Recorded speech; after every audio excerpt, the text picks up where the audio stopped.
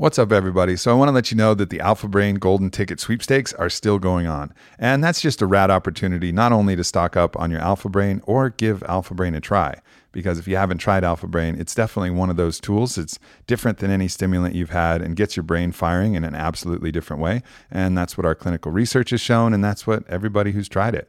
You know, we've sold over 1 million bottles of Alpha Brain and the results are in. It works. It's awesome. So this is a great opportunity, though, because if you get the Golden Ticket sweepstakes, everybody is a winner. And there's a bunch of cool shit that we're giving away, from kettlebell sets to different other products, to discounts. Every single person is going to be a winner if you go to the Golden Ticket sweepstakes. So check it out, onnit.com/golden ticket, and then enter the code and fill in the entry form. There's going to be a grand prize for one of you, which is going to be a trip out here to Austin and Onnit HQ. So you'll be able to come hang at the HQ and do all the awesome Onnit things. So definitely check it out. Go to onnit.com/golden-ticket and get your 30 count or 90 count bottle of Alpha Brain.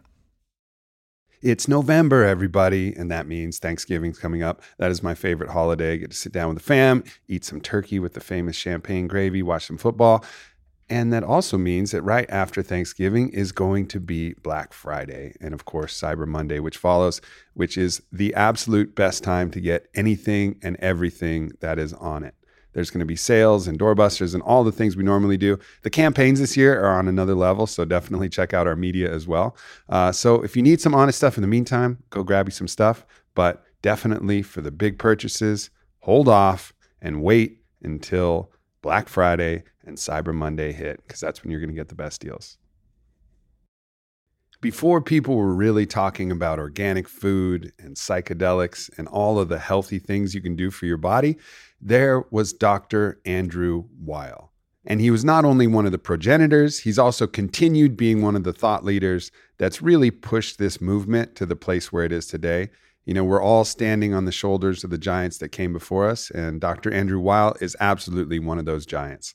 So he's also the founder of True Food Kitchen, which probably many of you have eaten at, and he's got a great matcha company, and he's just a great overall dude. So I hope you guys enjoy this podcast as much as me. It was absolutely one of my favorites. Dr. Andrew Weil. Hi there. We made it happen. Finally. Completely my fault that it didn't happen the last few times. But here we are at your beautiful home in Tucson. Thanks for having me here. Glad you're here. You got beautiful dogs. You got beautiful plants. You got beautiful crystals. You're like living the life out here. I enjoy living in the desert, and I like my environment to reflect my state of mind. I think it typically does, but people don't recognize that, right? Like, True. You say, oh, I want to live in New York. Well, what is New York going to do to you?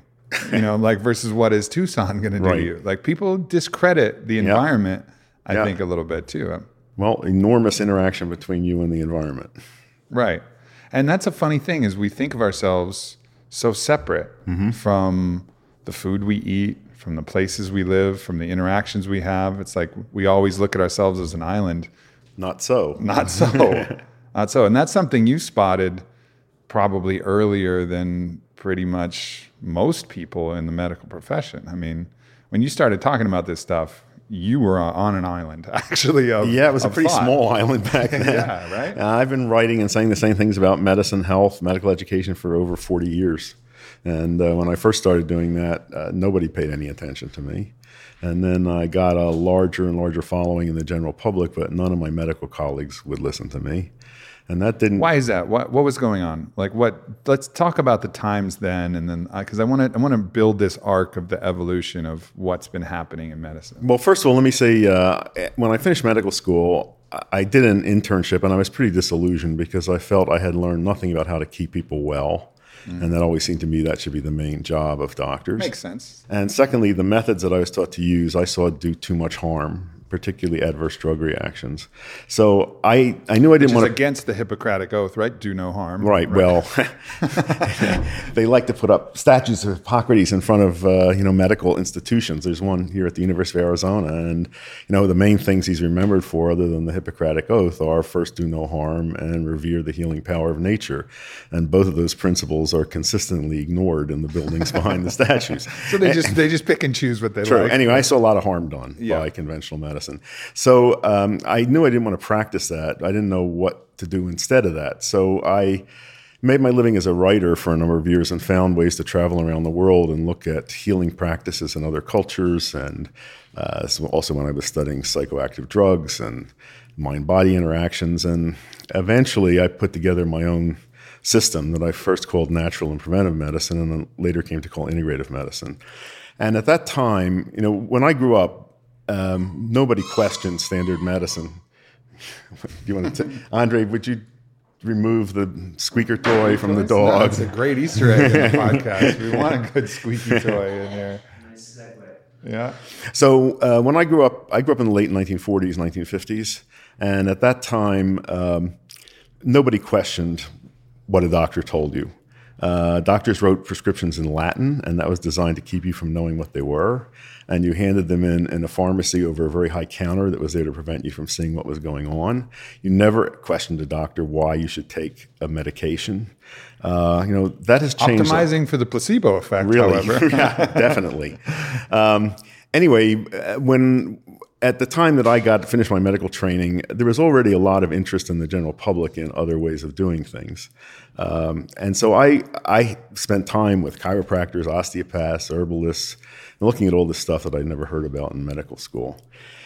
And it also struck me that there were a lot of things that were crucial to health that I learned nothing about, like nutrition. That's a glaring omission in medical education still today. Mm-hmm. So what is it, 3 weeks of nutrition? I got 30 minutes in 30 4 years minutes of medical school, right. 30 minutes and probably largely incorrect nutrition. It was grudgingly allowed to a dietitian at one hospital I worked at to tell us about special diets we could order for patients. And that was it. And that really has not changed a lot, although there's finally beginning to be outcries about that, and it will be corrected. Yeah. Anyway, so when I began writing about the need for another kind of medicine, there was a lot of hostility that I got from my colleagues. Either they ignored me or they were hostile. And that did not change until the early 1990s. Wow. And that was when the economics of healthcare began to go south. So interesting lesson for me is that no amount of ideological argument moved anything. It was only when the pocketbooks of institutions got squeezed that they began to open up to what consumers had been demanding. Yeah, I think we always hope that inspiration is going to be what moves people, but typically it's desperation that moves people, right? Yeah. Those are the two driving forces, and unfortunately we tend as human beings to wait for the latter. Right. And I guess that's kind of what you've seen. And now things get even more desperate enough that things like the ketogenic diet and other practices that have been around for a long time, but now people are like, maybe this will work as an adjunct to chemotherapy. Maybe this will work for different conditions, Well, I'll give you an even more glaring example. When I was in medical school, the idea of taking probiotics, that was something that Health Nuts did. Mm-hmm. That was just made fun of. People eating yogurt, people eating fermented foods. And suddenly this is now one of the hottest areas of medical research, the microbiome and what you can do to support it. Yep. So big change. And an important one. And then I think, I was talking with Travis Christofferson, who's a great researcher. I'm not sure if you're familiar with his work, but recently was interacting with him. And I've also been researching on my own the potential of fecal transplants as like a next level treatment for probiotic, kind of repopulation, and like all of these different medical practices, which are approved in narrow windows for C. diff infections or something like that. Like, yes, of course, probiotics, like we're finding more and more immune system, neurotransmitters, everything related to the gut. Okay, we can orally take it and hope it survives the stomach and makes it all the way down to the colon, or we could go up the other way and give it a run with some reflourishing probiotics, through the back door instead of the front door, and just looking at that and removing our biases and being like, all right, let's help ourselves out here a little bit.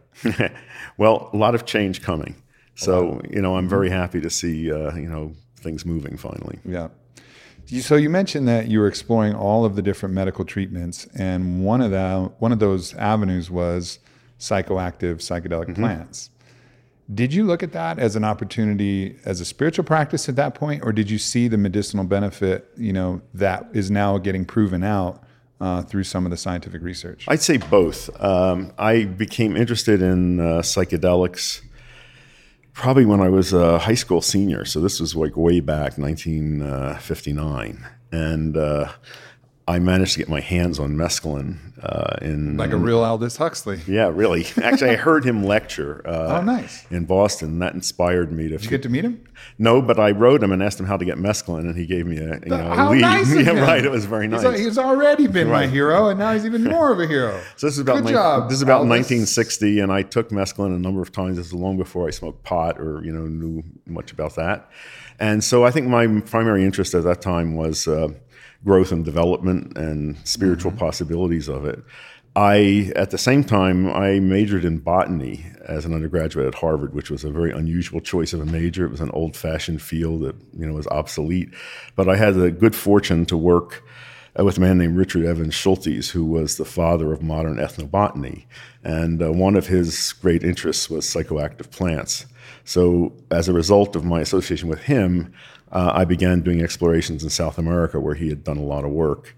And so I was very interested in looking at the plant sources of all of these things, everything from coca leaf to ayahuasca. And, I was interested in all aspects of it, including the potential for medical use.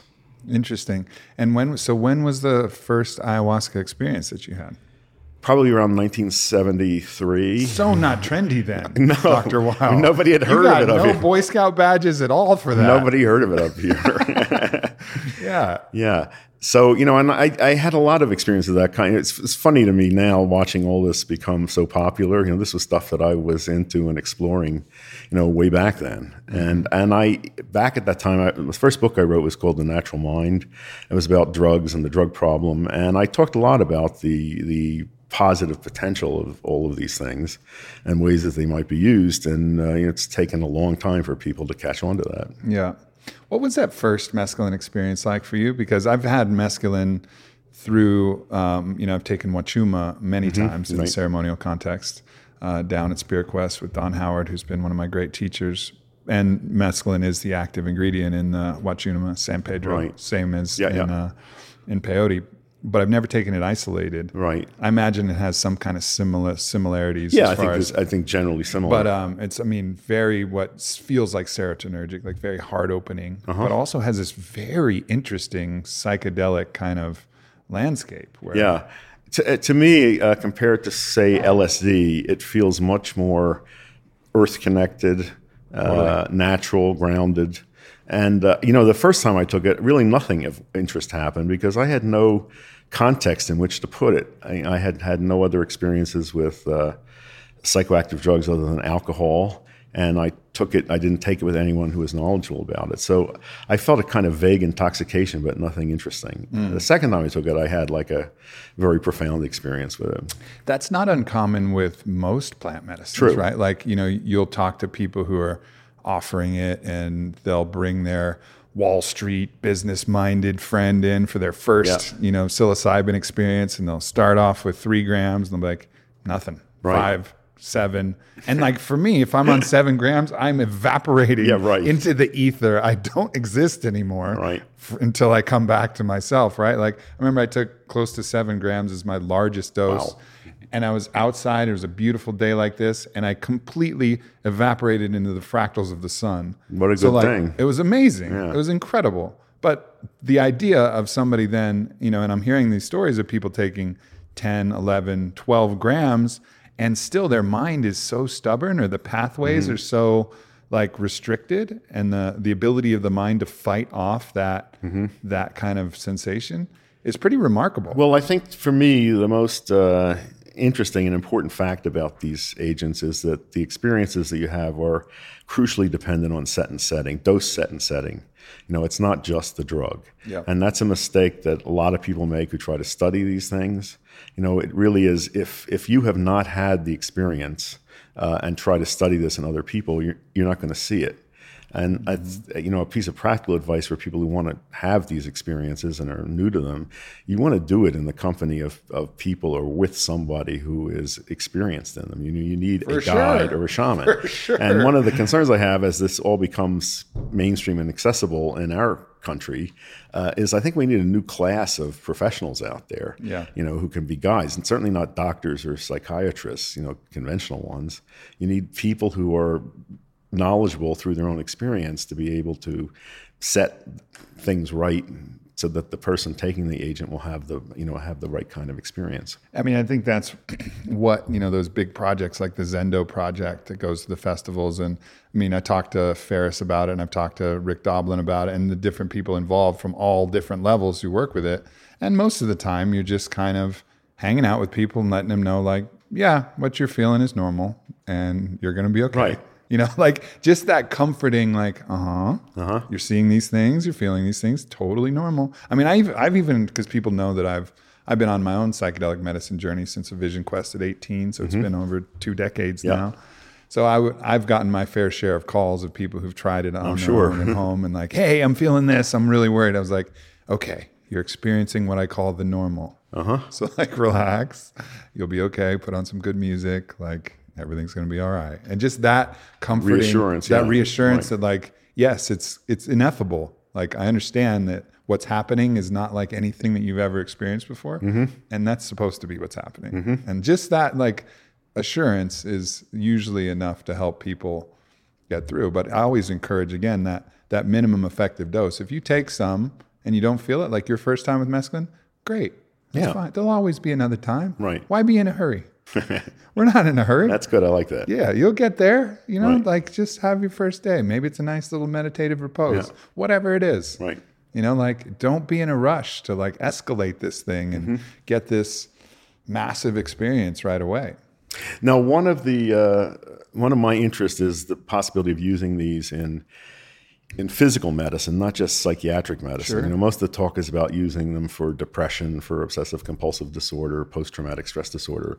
But I think there's huge potential for using them in autoimmunity, in a whole range of chronic medical conditions, because I just see over and over again that the mindset of people with chronic illness is a significant factor in what happens to them. And if you can change that mindset, and a very easy way to do that is with psychedelics, the physical condition can change.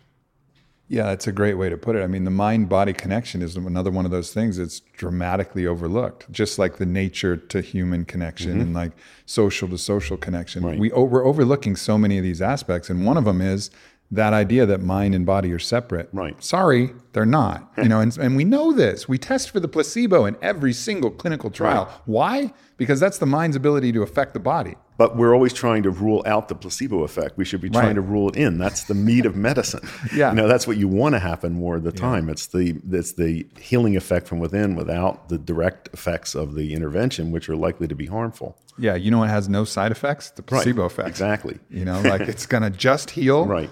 And just heal alone, right? Like right. your liver doesn't have to process anything. You don't have to deal with any of the other stuff. And I think that's why you've seen this kind of meteoric rise of someone like Dr. Joe Dispenza, who's wrote the book, You Were the Placebo, and is leading these giant retreats and workshops saying like, hey, change your mindset, change your emotional state, send those epigenetic triggers that you were well and watch your body become well. So again, this is amusing to me to watch all this suddenly, explode this way, because I was writing and saying this back in the early 1980s. Yeah, it's an interesting game of critical mass, right? Like, and we were talking about that when we were having a matcha, which is amazing matcha, by the way. If anybody wants like the best matcha and some dope t-shirts, Matchakari. Yes, please go to matcha.com and we have matcha.com. That's such a gangster move. Wasn't that good? That's a good one. So good. That was scoring that URL was great. And I have a discount code for your listeners. It's AM15. Beautiful. So good way to, we have really good matcha. Really good matcha. The trouble is there's a lot of crap matcha out there. There is. There's a lot of crap everything. Right. If there's good stuff, there's crap stuff. True. Yeah. So matcha is a good thing. And get the Godzilla crawling out of a bowl of tsunami matcha. It's because that's awesome. That's good. I'll get you one of those t-shirts. All right. Yeah, for sure. But so as we're saying, critical mass is a thing. It's like the first person who's talking about it is largely going to get ignored, but some people will listen, and then some more people will listen, and then some more people listen. And that's, I think, what we're seeing in the health and nutrition movement, in the psychedelic medicine movement, in the mind-body movement. And there's more things like that are just going to keep going, which is a cause for optimism, I suppose. Oh, I think it is. But as I say, it's amusing to me because this was old stuff for me. And to suddenly see people coming around to it, it's great. Well, when you look at the great, because you're really one of the pioneers. You're one of the progenitors of so many of these things. And a lot of times you can look back through history and like someone like Nikola Tesla, and they were really only recognized posthumously and rewarded posthumously. But here you are thriving in Tucson. You got 29 True Foods. And you know what? At least you're getting a piece of this. Exactly. You know what I mean? Like that. So like there is some justice in the world for you here. You didn't have to wait the whole time. So true. Yeah, that's great. I mean, so when you started talking about, food when you came online, that was like the flourishing of crap food. I feel like. I wasn't around then, but I was born in '81, and like crap food was in full effect. Right. It was like the Mad Max of corn syrup and low fat everything. Yeah, and even more appalling was how this proliferated in healthcare facilities. The food served in hospitals is appalling. That should be a national scandal. Jell-O, bad muffins. Right. And last I checked, something like 46% of U.S. hospitals have fast food restaurants on their premises. And the number is increasing. And that's I'll tell you a story about why it's difficult to change that. I got a letter a couple of years ago from a first-year medical student at the University of Pennsylvania who had tried to start a campaign to get a McDonald's out of the university hospital. He got a lot of signatures on a petition, got publicity in the Philadelphia papers, and was called in by the dean of students who said if he persisted in this, he would jeopardize his medical degree. So the hospital had signed a deal with the devil, and this threatened the profit that they were making from that. And that's the problem. Whenever you try to change things, there's a lot you run up against these vested interests that have total control. So you've probably heard me talk about it before, but Thrive Market is absolutely one of the best marketplaces to go get your healthy food. And it's not only healthy, it's delicious. And you're able to sort it by exactly what you're looking for. So if paleo is your thing, you can sort by paleo. If keto is your thing, you can sort by keto. You can figure out exactly what you're looking for and then find all of the delicious snacks and foods that you want and have them delivered directly to your door. And that includes wine too, which is awesome because the wine is sourced for low environmental impact. It's been handpicked for great taste. It's affordable. And you know that you're going to get good wine that's good for you because some wine has up to 60 additives. Because if you're making alcohol, you actually don't even have to list the additives that are in there. So for those of you who like Fireball whiskey and stuff like that, they got some shit in there. And you won't be finding that on Thrive Market because they handpick and curate these things that they know are going to ultimately be clean and be good for you. So please check it out. When you go to thrivemarket.com/Aubrey, you're going to get 25% off your first order and a free 30-day trial of the service. So once again, go to thrivemarket.com/Aubrey. And thank you so much for supporting the podcast and checking out these sponsors. I wouldn't be talking about them if they weren't people that I use myself. It's a funny thing because I think a lot of times we can hypothesize a nefarious group of people who is really plotting against, but it's generally just there are some of those. There might be a couple, but mostly it's just slightly greedy, slightly ignorant, slightly scared people who are trying to, the hospital's worried about the money that they're bringing in. They know they got this deal. They're worried about the McDonald's lawyers if they screw with it. So it's just a little bit of fear, a little bit of ignorance, but it goes a long way. Long way. We have managed, people eat what's cheap and what's available, and we have made the unhealthiest food cheapest and most available. Yeah. So that's got to change. Can it change? Again, you run up against these vested interests. The government subsidizes corn and soy, and that's why high fructose corn syrup is cheap and used in everything, and why refined soybean oil is cheap and used in all processed foods. There's no subsidies to fruits and vegetables, which are out of the reach of many people who are poor.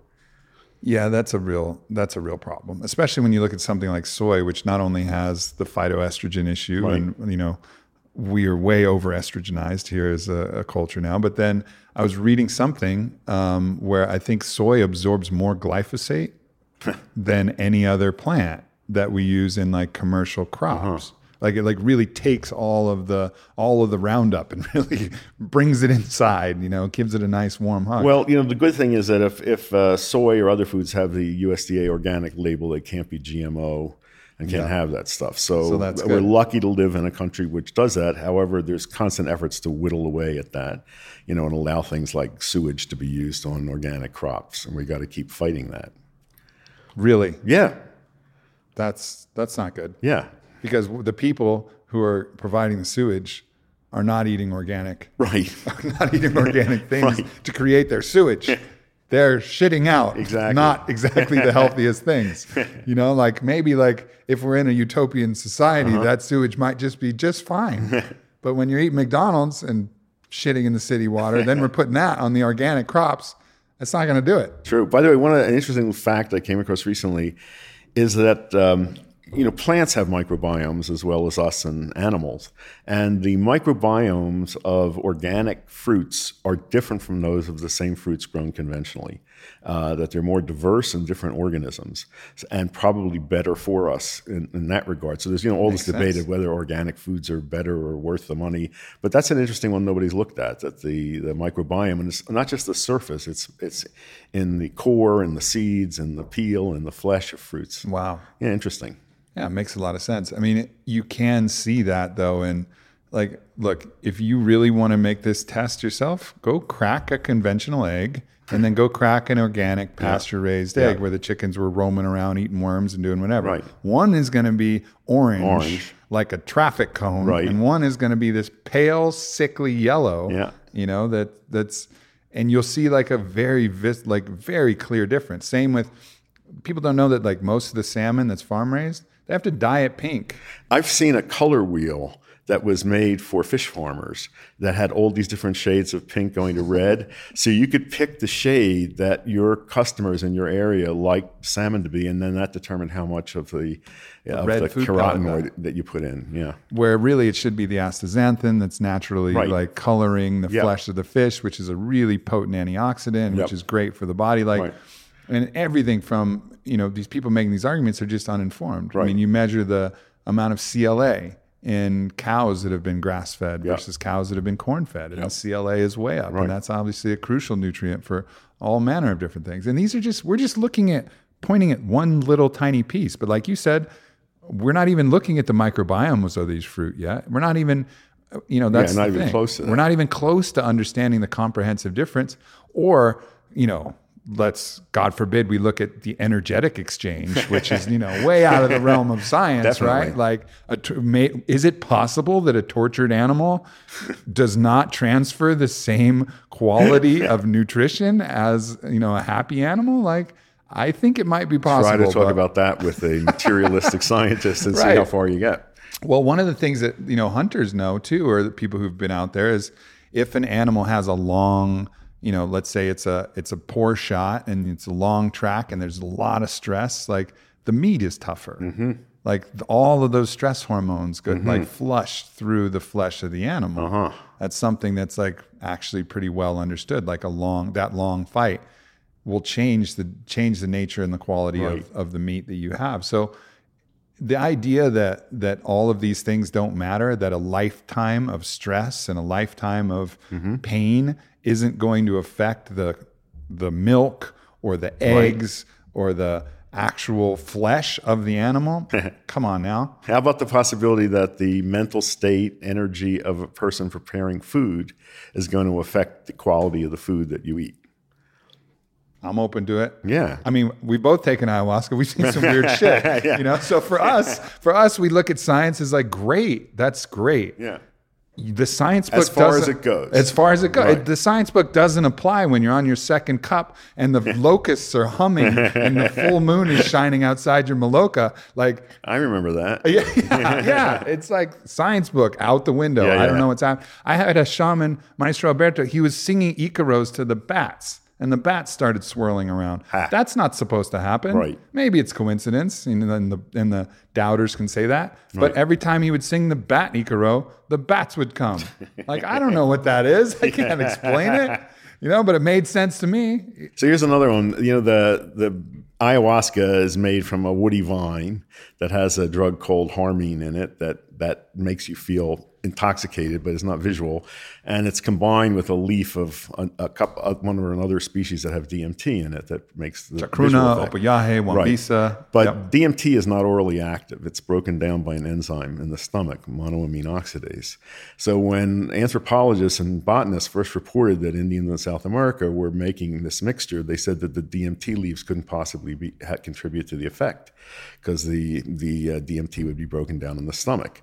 Turns out that the woody vine, has compounds in it that inactivate monoamine oxidase. So when you make that combination, you get an orally active version of DMT. So the botanists, anthropologists, when you ask them how did the Indians come up with this, they say it was trial and error. And if you're in a classroom writing this down, you say, oh, trial and error. When I was down there cooking it with shamans and you see this profusion of vegetable life around, it's hard to imagine that they're saying like, well, today's Friday, I think I'll try this plant. Yeah, just making right. Exactly, right, check it off. Notes that didn't work. Anyway, but when you ask these guys how they came upon it, they all said the same thing. They said that the vine showed them in visions these other plants to use. Yeah. And that bugs the crap out of scientists. Right. But I think that's true. I think people living really close to nature and open to their intuition are able to read those kinds of signs out there and derive that kind of practical knowledge. Yeah, I think one of the things that I'm really excited about as well is watching how science is going to start bridging the gap between some of these spiritual concepts. Mm-hmm. And just because there is a gap still, because there's a gap, right. And I think that's fine. Yep. But I don't believe that there always must, and the necessity for that gap to be there will exist. I think things have explanations. Mm-hmm. We just don't have the tests, and we don't have the global understanding of the paradigm in which this operates that we can kind of actually really understand what's happening on this physical and metaphysical level. So I just feel like we're just in a temporary stage where we're just science and some of these metaphysical experiential understandings that I think both of you and I have come to from these plants or these different things. I think they're gonna have a nice handshake here pretty soon. We're just waiting for that to happen, and people probably a lot smarter than us will figure that out. Well, the root problem that I see, and this really affects medicine and science in general, is that the dominant paradigm is materialism. And the materialistic paradigm says that the only thing that's real, all that's real is what you can physically touch, measure, see.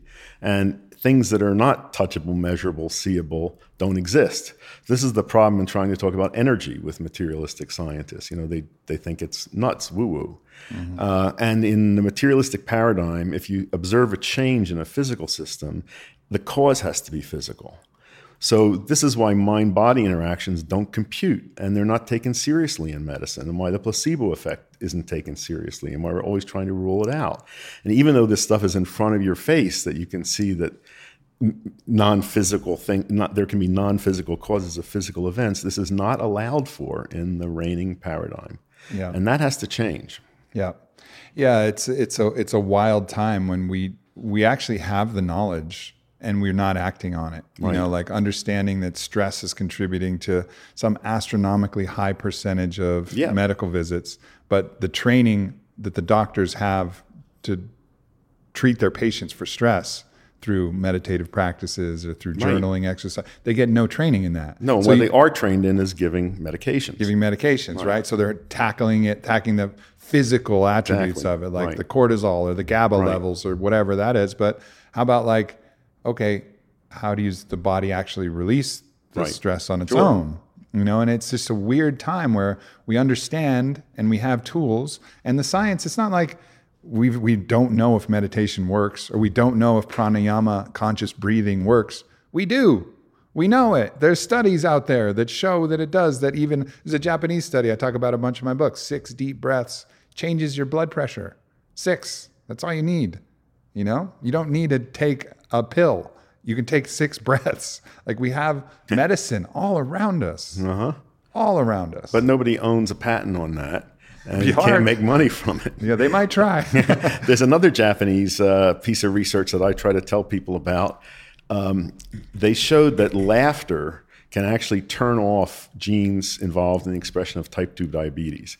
And these are experiments. This was at a major medical center. It was done in both mice and humans. I don't know how you make mice laugh. I think they did that. I think they did it by tickling them and observing brain changes that they felt were consistent with laughter. The humans, they showed funny movies. But this absolutely doesn't compute in the Western world. The idea you could change gene function through some change in mood, that's fascinating. Well, again, going back to the physical changes from something like these psychedelic medicines, right? Like the idea that if you take mushrooms, and sometimes it's a huge and amazing spiritual awakening journey, it's very serious. Like the first half of my big journey, I completely evaporated into the fractal light of the sun. Like that was one part. I like that. Then the second part was howling with laughter at all of my own ignorance and all of the funny things that my friends who I was with and the guide, everybody around me was just howling with laughter. And to think like, okay, well, the first part was useful, but the second part wasn't useful. That deep laugh, that's a laugh I think that's that's so extremely deep. useful. Right. And like that thing, like being able to laugh like that. Yeah. That's medicine. Absolutely. Well, you know about laughter yoga, I'm sure. I mean, this is a good thing to find out about. This was started by an Indian doctor in Mumbai who discovered that fake laughter will become real if it's done in groups of people. So he gets groups of people together, sometimes really big, 500, 1,000 people, and they start by doing physical exercises and then some breathing exercises, and they do ha, ha, ha, ho, ho, ho. But after a few minutes, it becomes real laughter, which can progress to where you're tearing and your diaphragm is paralyzed and you fall on the ground. And that's what you want. That's the good stuff. That's when the autonomic nervous system is being recruited and being involved. That is a very good thing to do.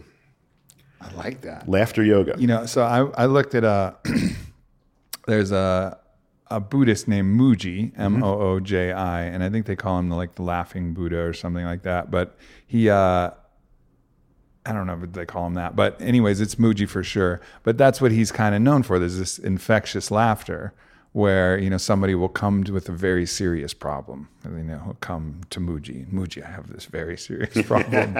And he'll get them laughing about this very serious problem. And then he'll start laughing. And he's this big Jamaican born, Buddhist. And then everybody will start laughing and these laughing fits will carry on, And that is a very good thing. And the problem then all of a sudden becomes so silly, and it's just alchemized in this roaring laughter of like, I have this very serious problem. And it's life. It's okay. And like, life is almost so complicated and so impossible to understand that laughter is like probably the most appropriate response. Couldn't agree more. That's actually the most appropriate response. Yeah, couldn't agree more. That was my mother who died at 93. That was one of her pieces of practical wisdom. She said, you never want to lose the ability to laugh at things. She said, you always have to be able to see the ridiculous side of life. Right. Right. And that's something that we forget too. Yeah. I mean, I can look at my own life, when I'll have some big problem. You know how many big problems I've had that I've totally forgotten about that were not big problems at all? But in the moment, they're such a problem, and they're not funny. How dare you talk about that? Like, don't mention that thing, But if we can laugh about it, and it's just, that gives you the ability to release it. Yeah. I think that's why humans, it's probably one of the evolutionary biological necessities of laughter anyways, is like, okay, everything's really stressful. If we can find it funny, then it signals to everybody that it's okay. Uh-huh. And then everybody can release all that stress. Yeah. And then we can do that for ourselves. Laughter yoga. I'm going to try that. Read up on it. And there's laughter yoga groups all over the world now that this guy has started. So it's a really good trend. I'm in. I'm convinced. Great. I'm bringing it's laughter great. yoga mainstream. Okay, We're doing it. It's a really good thing. Yeah, for sure. What are the other things that you've kind of uncovered in your journeys and in your explorations that you think? Because a lot of these things people are catching on to. People are catching on to food. They're catching on to psychedelic medicine. Yep. They're catching on to some of these things. What are some of the other things that people are still kind of sleeping on? Well, I'm a great proponent of breath control and breathing exercise. It's so simple, and that's most people have never been taught how to breathe, and I can't imagine anything that's more powerful to change your both mental state and physical state than regulating the breath. I teach that to almost everybody that I meet. And there's so little research on it because people don't take it seriously. How could anything so simple possibly have an effect? Doesn't involve a drug, doesn't involve a device. But I think that's one of the most important keys to good physical and mental health. No doubt. What's your breathing practice? What do you prefer? I do a number. Well, first of all, just observing the breath I think is very useful. Another is becoming conscious of that unconscious behavior. Yeah, I think when you pay attention to your breath, you're putting your mind in neutral. There's far worse places to have your attention, such as on your thoughts or on images in your mind. So it's like a safe place to put your attention. And then you want to try, whenever you think about it, try to make your breathing deeper, slower, quieter, and more regular. Those are the 4 qualities of breath you want to develop. To make your breath deeper, you want to work with exhalation because that's the phase that's under more voluntary control. So you want to practice squeezing more air out of your lungs at the end of a breath, and you automatically take more air in. And that is a good thing, to get more air out and more air in. If you watch people who are afraid, upset, anxious, breathing is always rapid, shallow, noisy, irregular. Yeah, chest breathing. Those two things can't go together. You can't be in an agitated state of mind and breathe deeply, slowly, quieter, and more regular. So those are good things to work on. Yeah. Then there's a specific breath exercise that I teach called the 4-7-8 breath. And if you Google my name and on YouTube, you'll get videos of how to do it. It's in all my books. But it's very simple. It's like breathing in quietly to a count of 4, holding your breath for a count of 7, and forcefully blowing air out through your mouth to a count of 8.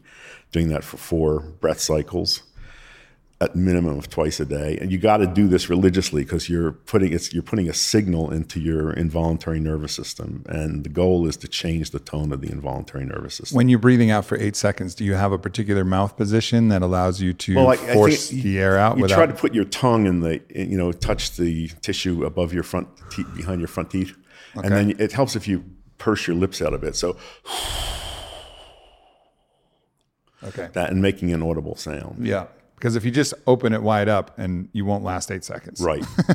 But that's also is practicing making your exhalation longer. And that's really key to good breathing practice. Anyway, if you do this, you got to do this minimum twice a day. Okay. And the really interesting stuff happens after about 6 weeks of regular practice. And I usually tell people at the end of a month, if you're comfortable, go up to 8 breath cycles.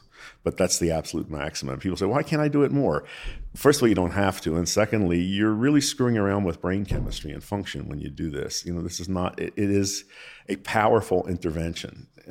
So you want to be careful how you do it.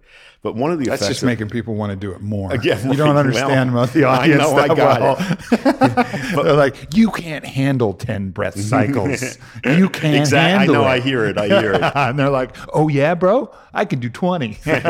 Well, look, I've been doing 8 breath cycles twice. I do it more often during the day, but twice a day, probably for 30 years, something like that. One effect is I have a really slow heart rate. It's usually around 43, sometimes 38. Wow, that's incredible. And I don't do phenomenal exercise. I mean, I'm active, but the only thing that can account for that is the breathing exercise. That's really great. That's a useful thing to know. Yeah. How's your sleep? Good. I like 7 hours of sleep a night. Yeah. And I go to bed early. I'm usually in bed by 9:30, and I get up when it gets light. Sometimes I'm up at 4. And that works real well for me, and I generally sleep well. So some of these characteristics that as people advance in age, some would take for granted. Like, okay, my heart rate's going to go up because it's fighting a little harder. My sleep's going to get worse. Like some of these things. Yeah, all right. You've done a lot of things right in your life, but probably the breath work has been one of the... I think that's really central. I think that's a very powerful thing. And, it's free. It doesn't take any equipment. Mm-hmm. You can do it anywhere. It's very time efficient, and it's right under your nose. So throughout this podcast, we've been talking about good things that you can do for your body. And one of those principles of doing good things for your body is that anything you put on your skin gets in your body. That's why your skincare stuff is so important. So when you're looking for good quality skincare products, you really got to search the ingredients, and you got to search the preservatives and everything else, all the carriers, everything that they put inside the products to make sure that you're putting good stuff on your body, because that stuff is going to get in your body. And Alitura Naturals is by far my favorite of these companies. Not only have they had my back, like literally, when I got in a car accident, Andy sent me, who's the founder, he sent me a whole big box of all of his products. And then I started applying those to all my scars and using them. And I'm still using them now. I got a big bushy winter beard growing, and I'm rubbing the Santal Black in there, and I'm using the gold serum, and I'm using everything that he sent and continues to send, because he's, again, always got my back, to really meet my needs for caring for my skin. I mean, our skin is what we're moving around in, and to take care of that makes a lot of sense to me. So for those of you interested in taking care of yourself in the best way possible, there's no better company that I know than Alitura. And they were also the first to support the podcast when I needed some support from my team to help this whole thing keep going as it is and as you guys are enjoying now. So please, if you're interested, return the favor on my behalf or your behalf or your skin's behalf, and check out Alitura Naturals. You can go to alituranaturals.com/Aubrey. That's ALITURA naturals.com/Aubrey. And you'll get 20% off if you go there. And there's also a coupon code that you can use, which is Aubrey, which will get you the same discount. So thanks for checking it out. Once again, alituranaturals.com/Aubrey. There's so many free, I mean, as you look at that, like the sun giving vitamin D through the skin, like, look, I'm a supplement guy, but you know what? It's the best way to get vitamin D is through sun. And I think there's been this idea that sun is like, well, the dermatologists have made us so paranoid, so scared, but really, like, the human body was designed to be exposed to sun. First of all, to set the circadian rhythm. Second of all, to absorb vitamin D, which is like involved in hundreds and hundreds of chemical reactions throughout the body. True. Now, you above a certain latitude, for half the year, the sun is at too low an angle for you to make vitamin D efficiently. And you know where that line runs through in our country? I don't know. Probably the Northeast. Atlanta, Georgia. Oh, wow. So north of that, for half the year, you're not going to be able to make much vitamin D. You could stand out naked in Central Park in February all day, and we'd probably get carried away before that, but you wouldn't make any vitamin D. So that's a reason to supplement with it. But one reason why it's better to get it from sun exposure is that sun exposure increases vitamin D receptors in the skin. And as you age, you lose vitamin D receptors. And taking a supplement does not increase your vitamin D receptors. So it becomes harder and harder. Yeah, so it's good to get some of that through sun exposure, sensible sun exposure. All right, so we got breath, we got sun. Obviously, hydration is something that... Big one. Well, living in the desert, I'm very conscious about that. But, I see so many people that they say they don't like to drink water. They don't... it doesn't taste good. What do you mean it doesn't taste good? It's water. It's my delicious. favorite drink. My favorite drink. It's the best. Yeah, right. Yeah. So probably people should be drinking more of that. I think sleep and rest are important. I think physical activity. And with physical activity, as I said, I'm not a fanatical exerciser, but I'm active. And when I see people who are very long-lived and very healthy, they've been active throughout their lives. I've been to Okinawa a number of times looking at the phenomenon of healthy aging over there. And these people are, they don't work with personal trainers. They don't use gym equipment. It's their activities of daily living. They're carrying fishing nets. They're hoeing the ground. They're active every day. Yeah. Yeah, that makes a huge difference. What about sex, Doc? Well, I think it's fun and it's good for us. And there's, I think it can become an obsession for many people and can use up a lot of, and can use up, a lot of energy that might be better spent elsewhere. That's all I'll say about that. The understatement of the year. Right. The understatement of the year. Yeah. I mean, I think certainly if you look at that as a whole, though, like, the shame, guilt, repression. Well, we're in a mess. These things actually are so much more caustic and create the opposite result. It's like it should be just a part of daily life. Right. Like we look at us and respect the animal that we're in. Well, maybe we're moving in that direction. It seems like we are. I think so. and I think that's encouraging. But people again ignoring what are the effects? What are the effects on the body of carrying shame about your sexuality? Yeah, or terrible. shame, like terrible. Like these. I've had Paul Chek was on the podcast. He's worked with a lot of people, and I don't know if this is a term that he came up with, but he calls them diseases of repression. Oh, I like that. Is Yeah. what he identifies things. It's the idea that people holding these things in, it manifests in physical form. Like whatever that is, whether it's the stress that they're cheating on their wife and, they have some skin condition that, that they reverse when they actually come out and tell the truth and live an honest life, or whether it's, whatever situation it could be. It's really interesting to watch what happens when you like remove the stressor and then you open up your voice and open up your heart and like open up and start expressing. Then the body is like, oh, thank goodness. But you keep that all in, you're sowing seeds of future trouble. Well, I see signs that we are making it easier for people to, be more comfortable with their animal selves. Mm-hmm. And just respecting and seeing our animal selves, like sending some love. I think we get so mind dominant. We think of ourselves as a mind, and then we have this body that we're usually angry at for some reason because it doesn't look like we want it to look, and it's not doing what we want it to. And how dare it get sick? Like how stupid body. And we have this really. If we're in a relationship with our body, it's dysfunctional. We need to go to a therapist and work out our relationship with our body. How many times do we compliment it? How many times do we give it some love? I think our bodies are amazing. It's amazing. Phenomenal that we are mostly healthy most of the time.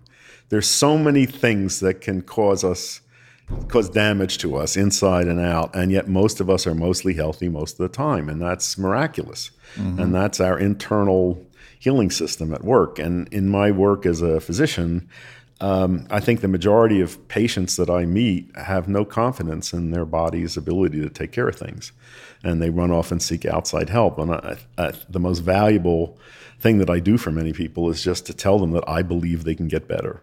Yeah. And they've never had a doctor tell them that. Wow. That's wild.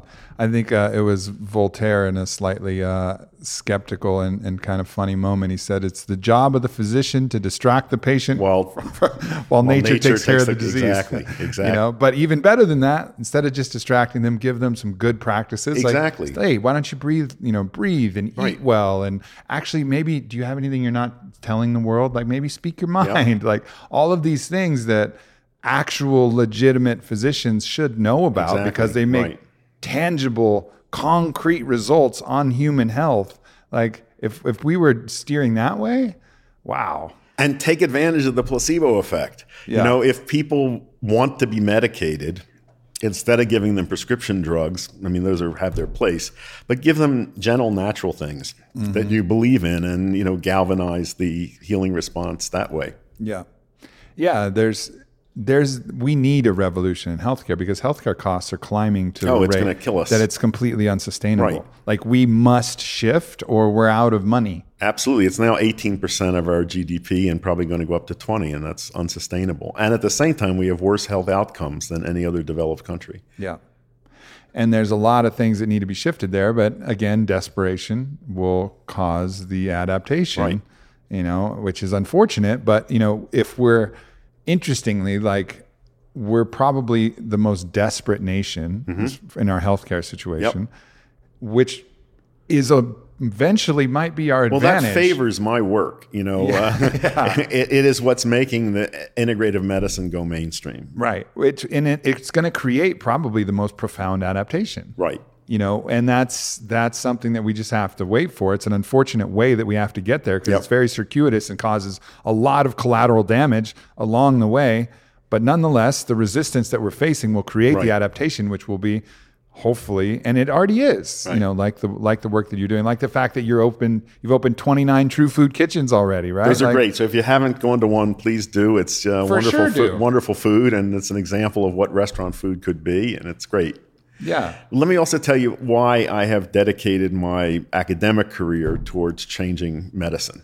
I direct a center here at the University of Arizona in integrative medicine. We train health professionals medical students, medical residents, doctors. We've now graduated 2,000 physicians from very intensive trainings in all the things they got left out in regular medical school. And we're extending this to residency training, and it's really happening. And one of my reasons for doing this is that I've always felt that, well, let me back up a minute. When you talk to Native Americans, and they use the word medicine a lot, talk about medicine rocks, medicine people, medicine songs, it has a much bigger meaning than our word. Right. I call that medicine with a capital M, and it includes things like spirituality and magic and medicine, whereas our medicine is a very narrow view. We have doctors in our society have been put in the roles of shamans and priests in traditional societies. We invest them with the same kind of power and belief. And they even got a little costume they have to wear, Right, too. exactly. They are the priests of technological society. Yeah. But they are not trained in these other aspects, in these larger aspects of medicine. I think, but there's a lot of consciousness tied up in medicine. And if we could get that area greened up a bit and freed up, I think that it had big spillover effects throughout society. So this is one reason why I'm focusing on trying to, create a new generation of doctors and health professionals out there. And Well, I you've think been- that'll you've have been doing I'm it doing for that, but 4 I think years. that'll have large effects. Yeah. Yeah, it's really remarkable, that the disparity that still exists, because the information is there, but I have a good friend in Austin, and I have some great integrative medicine doctors and people who are really leading the charge like yourself. But then, we have a ER doc who goes to, works at the local ER, and he's great. Like when you have something wrong, that's what you want. You want that. He's awesome. Right. But then you start talking to him about wellness. And it's like a constant argument. Yeah. You start talking about things, anything that we've talked about here, he would disagree with. It's like, it doesn't matter. Yeah. He's like, I got a drug for that. I got a stitch pattern for that. Right. I got some kind of treatment for that. That, it's just, I know. It's very, very interesting that there's just not a holistic approach. And granted, maybe that some people do need to specialize, and, you want the guy who's there on the front lines, who's technically proficient, putting faces together and doing the things that I had to have happen when I had my accident. But that's good. But generally, just a little bit of awareness, just a little bit of a more of a holistic understanding. Because the problem is he'll insert himself in a conversation, and he has the MD credentials. Right. So he's been deemed the This high is what priest. I mean, that we've made them the priests. He's and the shamans. high priest of the conversation. So you're talking about God, and then you have the bishop there that's you have to defer to. And it's like, nah, bro, you're great at what you do. I get it. Exactly. You earned your MD title, but there's lots of stuff. Well, the main function of shamans is to mediate between the visible world and the invisible world. How can you do that if you don't believe that there is an invisible world? Makes it difficult. Makes it difficult. Yeah, no doubt.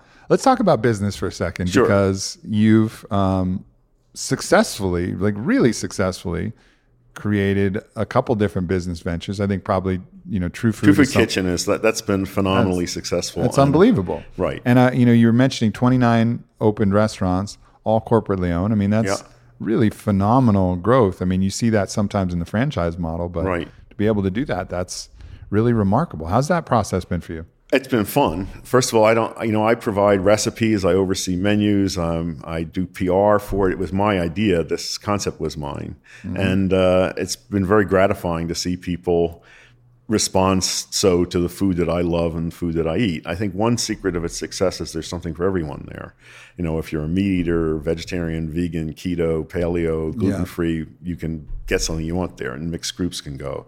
But above all, the food is delicious and beautiful. And it happens to be good for you. And, we don't rub people's faces in that, but I think people feel good when they eat there. And the battle that I've fought all along is to convince people that there's no opposition between food that's delicious and food that's good for you. But you don't believe that unless you've had that experience. Many people think that eating healthy means giving up everything you like, and that's not so.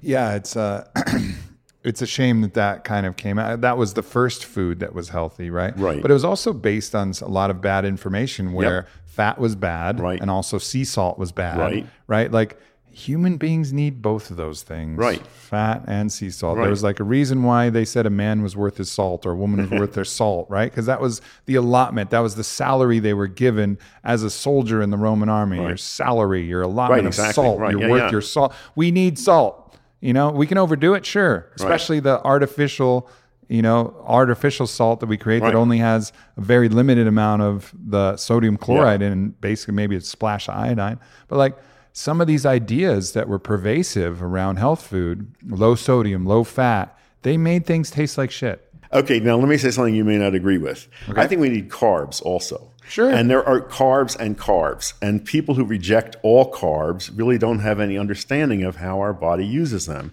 You want carbs that are slow digesting, that don't raise blood sugar, are okay and useful. The natives who lived just west of here, the O'odham, used to be called the Papago. When the Gadsden Purchase was made, which we're living in, the new border of the U.S. went right through their territory. So half of them wound up in Mexico, half of them wound up here. The Mexican O'odham, these people were sedentary agriculturists, corn, bean, squash diet, chili peppers. Active physically.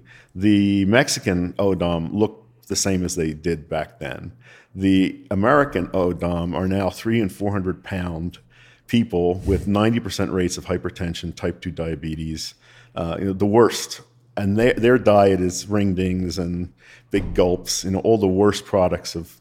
Now the Mexican O'odham, they were not on a keto diet or a paleo. Well, I guess it could call it a paleo diet, but they were eating starchy tubers and nuts and things that are slow digesting, and squashes, winter squashes that are slow digesting carbohydrates. They weren't eating no carbohydrates, but they were not eating sugar and flour and things and processed grains. So I think there's a big difference. People don't understand the difference between a whole grain and a grain that's been fucked with. You know, if I asked most people to name a whole grain food, the answer I get is whole wheat bread. Where's the grains? And the FDA doesn't get this because they allow whole wheat bread to have stickers saying this is a whole grain product and good for you. When you mill a grain into flour, you convert the starch into a substance that has an infinite surface area, and it's a snap for digestive enzymes to turn that into sugar and raise blood sugar. When you eat a grain that's cracked, whole grain or one that's in a few big pieces, the starch is tightly compacted. It's enclosed more or less by a fibrous hull, and it has some fat in it that also slows gastric emptying. And it takes a long time for digestive enzymes to convert that to sugar. Right. So eating those kinds of carbs is okay, in moderation.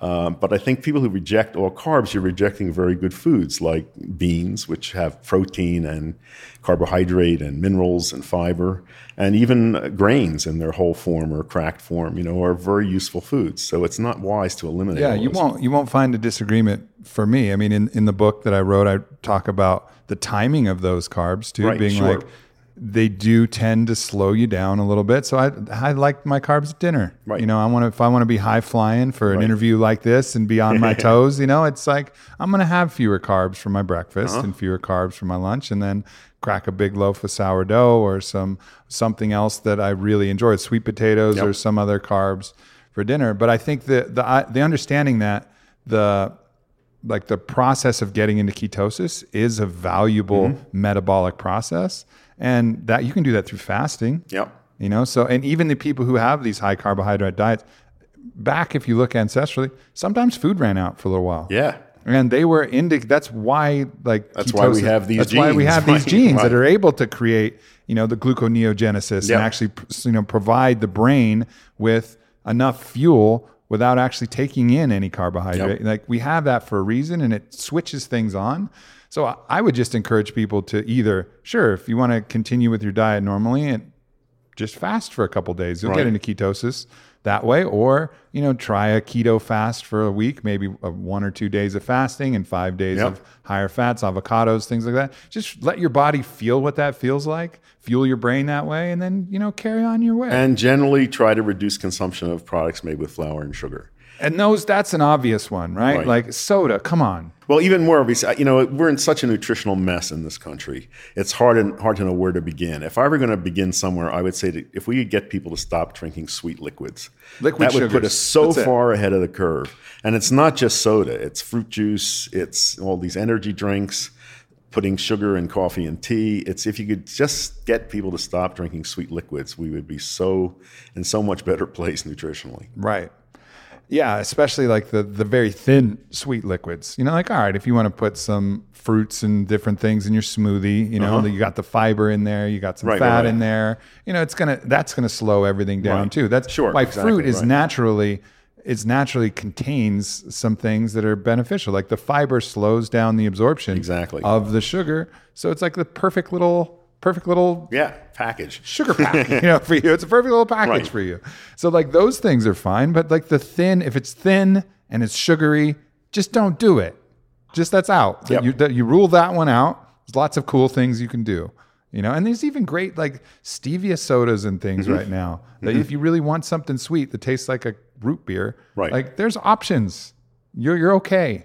Like everything's okay. And that's a beautiful thing about the time that we live in now is it's a time where there are options for most everything. Yeah, we're very lucky. And people say, oh, but it costs much more. All right. But what is the priority of your spending then?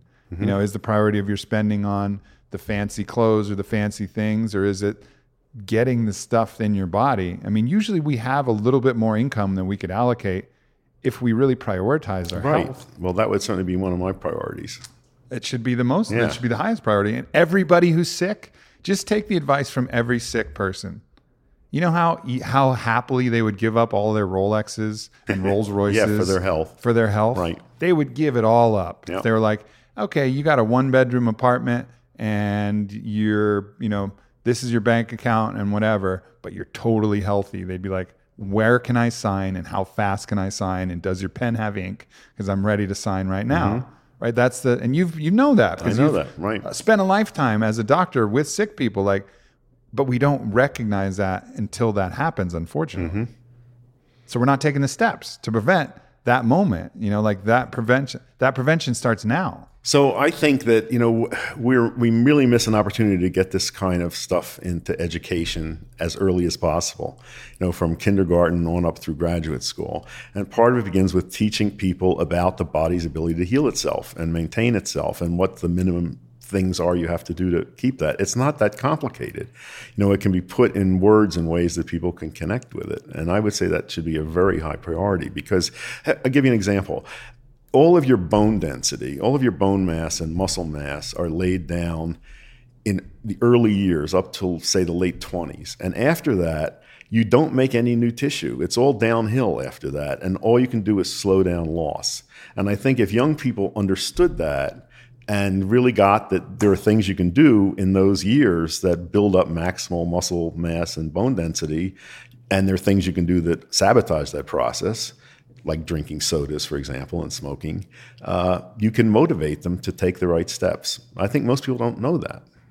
Yeah, there's definitely an absence of information, and there's a lot of bad information, misinformation that's been out there, and then just bad prioritization of what we've been learning. Learning dates that you're going to forget for tests that don't matter. How about you learn your breath technique that you were talking about, your 4-7-8 technique, and that comes instead of the Pledge to Allegiance to this thing that's creating this form of weird separatism that they're masking as nationalism, which doesn't matter anymore because we're all people, infinite fast at the same time. Like, what are we doing? I like that. Let's breathe first. Right. Let's understand that we need to get some sun and stretch our legs if it's a long class and move the body. And the simplest rule of nutrition and diet is you don't want to eat refined, processed, and manufactured food. That's simple. You want to eat food as close as possible to the way nature produces it. And that is not what we're serving in our schools either. Right. So you can't be teaching that in the school and serve, something different in the school cafeteria. It has to be consistent. And people don't understand how big an effect that has. Like there was one study even on just a basic multivitamin and the recidivism rate of kids who are in juvenile hall. Yep. Right. And you've probably seen that study. Yep. So kids if you're in juvenile hall and you're given a multivitamin intervention, you're way less likely to come back because your brain's operating. So, poor people in this country tend to be deficient in micronutrients. One of the most useful public health measures would be to supply free to school kids a good multivitamin, multimineral supplement. So simple. So simple. Yeah. And we just underestimate. So we'll look at that as a cost line item and be like, oh, well, we can't afford that. But what's the cost of the crime, the arresting of the crime, all of that. the dealing with that, all of the different, the health problems that are going to arise down the road. Right. It's like such short-sighted thinking. Right. And, and then, then again, you can look at the spending of our country. Like we need more fucking bombs. Like we're preparing for a land war. Hello, we're not going to have any more land wars here. Like we're not going to get invaded. That's just not happening. We have nuclear submarines. It's like everybody's chill now. Like we don't need to keep spending so much. Like I understand there's still uses and whatever. I'm not going to get into the full debate about this thing, but the spending for the military versus spending on universal. Okay, you want universal healthcare? Fine, whatever. There's arguments to both sides of that. I get it. And people can have their different opinions. Universal multivitamin for everybody. No that argument. Makes sense. Yeah, right. Like that. Can we all get behind that? Yeah. There's science behind that. Like that'll be nice. That makes sense to me. I don't know. Well, maybe it's coming. I think it's coming. And you know what else? Like you look at, I'm a big fan of utopian fiction. And also I've seen this in different places in New York, different boroughs in New York, where they'll have public gardens. Yes. Which I think is a really cool thing. Right. Where there's just gardens available that are growing foods. Fabulous. And that people are taking care of it. And then people can just harvest from the garden when they need some vegetables or something like that. Like that should be everywhere. We're just landscaping all kinds of shit. What if we just made our landscaping with, there's plenty of seeds. We could have edible foods all in our cities and all of the different parts. And then that people who needed some could just harvest some fucking Swiss chard from down at the park. You know what I mean? Like that makes sense. I like it. I like it too. Well, let's make it happen. Let's make it happen. You've been making so many things happen. So it's up to, a lot of us in this next generation to start carrying some of these ideas and come up with some ways to just either in a local small impact or just changing the mindset, the consciousness upstream so that we start thinking about these things and all right, well, it's okay to have vegetables. And maybe somebody will take there and ransack all the zucchinis. And you know what? You just plant more zucchinis and you say, I hope you enjoyed all those zucchinis. Zucchinis go crazy. I remember I spent a summer in central Massachusetts and in front of people's houses, there'd be baskets of zucchinis with a sign saying, please take. Yeah. Zucchinis and blackberries and all these things that are available. And just kind of shifting the mentality about that. Right. And I think, and also really just trying to help that sense of community. Yeah. Like that's such an important thing too, where we don't feel so isolated from everybody around us versus them, versus them. How about just us and us and us and us and us all the way? That would make a huge difference too. Well, thank you so much for everything. I really enjoyed contributed talking to the world, and thanks, for your patience and giving me the time to get out here and come visit you. It's been obviously well worth the trip. This has been amazing. Good, I'm glad, and I will get you a Machikari Godzilla T-shirt as soon as possible. Yeah, it's going to be incredible. Eat at True Food Kitchen. Go to matcha.com. AM15. To save yourself some money on some delicious matcha. You made it up in the bowl. Which is the way to do it. Yeah, sure. There's a whole art. I know. We have videos showing you how to do it. Yeah. Makes a difference. Energetically and actually probably. Energetically. That's woo-woo, Aubrey. Well, great to talk to you. Okay, good. Thanks so much. Thanks, everybody. Peace. Thanks for listening to the show, everybody. I hope this inspired you to treat yourself a little bit better and employ some of these techniques and tactics and information that we talk about on the podcast to help make you a better you. I love you guys. I'll see you next week.